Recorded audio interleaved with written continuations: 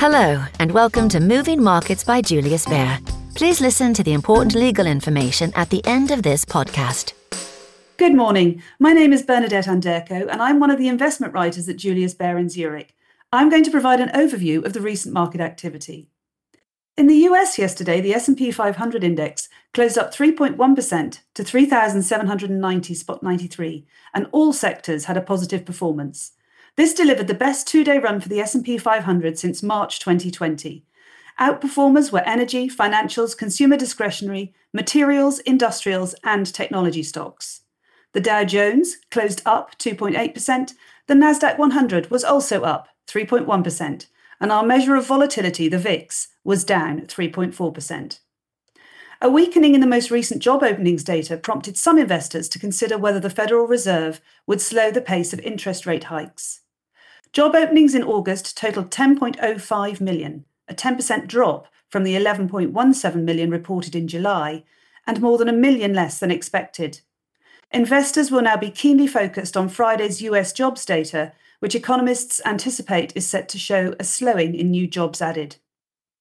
I have to mention that Twitter shares closed up more than 22% yesterday after Elon Musk revived his deal to buy the company at the original price of $54.20 per share. Musk made the proposal in a letter to Twitter on Monday, according to a filing with the Securities and Exchange Commission yesterday. San Francisco-based Twitter said that it received the letter and it intends to close the deal at the agreed-upon price. A deal could happen as soon as this Friday. Shares in Asia-Pacific traded higher on Wednesday. Hong Kong's Hang Seng Index was up around 6% on its return to trading following Tuesday's holiday. The Hang Seng Tech Index was up even more, 7.4% higher. The Nikkei 225 in Japan rose 0.5%, whilst the Topix added 0.3.7%. Mainland China remains closed for the Golden Week holiday. In the currency space, the pound fell after climbing yesterday to the highest level in 2 weeks. The Japanese yen traded flat at 144.16 per dollar. The offshore yuan fell 0.2% to 7.0566 per dollar, and the euro fell 0.2% to $0.9966. In the bond market, the yield on the 30-year Treasury was down 0.2 basis points to 3.69%, and the 10-year yield was also down 0.4 basis points to 3.62%. In the commodity space, oil held a 2-day surge before an OPEC Plus meeting at which the alliance is considering the biggest supply cut since 2020 to revive prices. Bitcoin fell 0.8% to $20,178.96, and gold futures fell slightly to $1,720.91 an ounce. New Zealand's central bank raised interest rates by 0.5 percentage point for a 5th straight meeting and signalled more to come. European Union countries reached a compromise on a new package of Russia sanctions that includes support for a price cap on oil sales to third countries, with a formal agreement expected today. In Ukraine, the country's counteroffensive in the east and south of the country continues to build momentum, with President Zelensky announcing last night that there were new liberated settlements in several regions.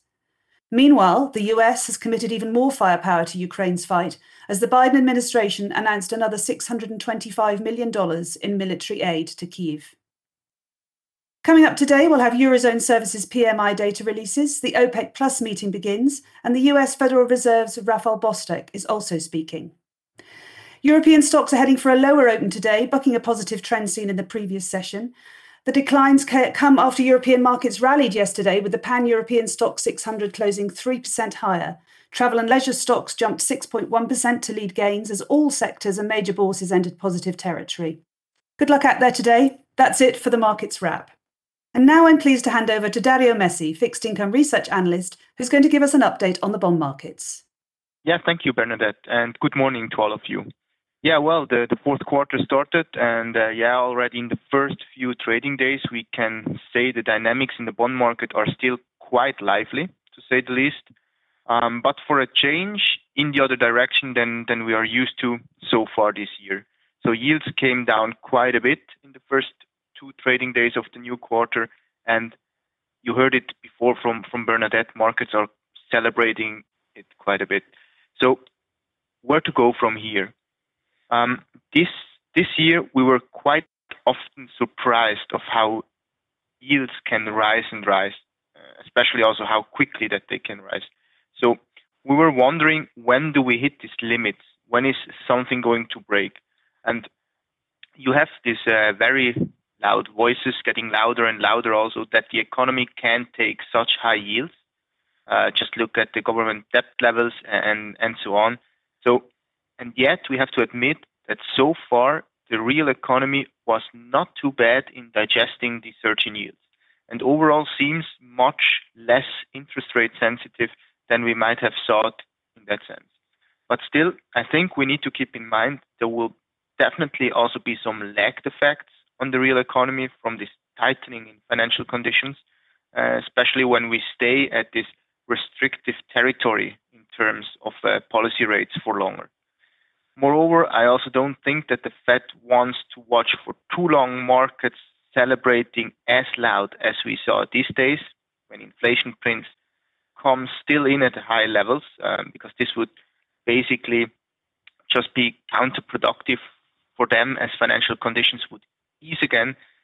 So we saw quite a similar episode also after the summer rally back then. With that, we think yields can settle at current or even slightly lower levels, but we don't expect them to collapse back to the levels that we saw beginning of the years. And also coming back to the volatility, I mean, there is no doubt volatility is the only constant at the moment in the bond market, and it's not just the implied volatilities, so what we can expect, but also really the realized volatilities. We are currently seeing intraday moves that we didn't see for a very, very long time. And this makes it still not really attractive to commit for a long duration strategy. Also because this negative correlation between treasuries and the equity market is not restored yet. So in other words, the hedging feature that we normally like for longer dated treasuries is not fully back yet. And from that perspective, we think the same old strategy in the fixed income bucket of your portfolio is still warranted. Moderate credit risk with duration at or slightly below benchmark. That's already it for me for today. Back to you, Bernadette. Thank you very much for the information and the insights, Dario. That concludes today's podcast. Thank you all for tuning in. We do hope you'll join us for the next instalment. Good luck today and goodbye for now.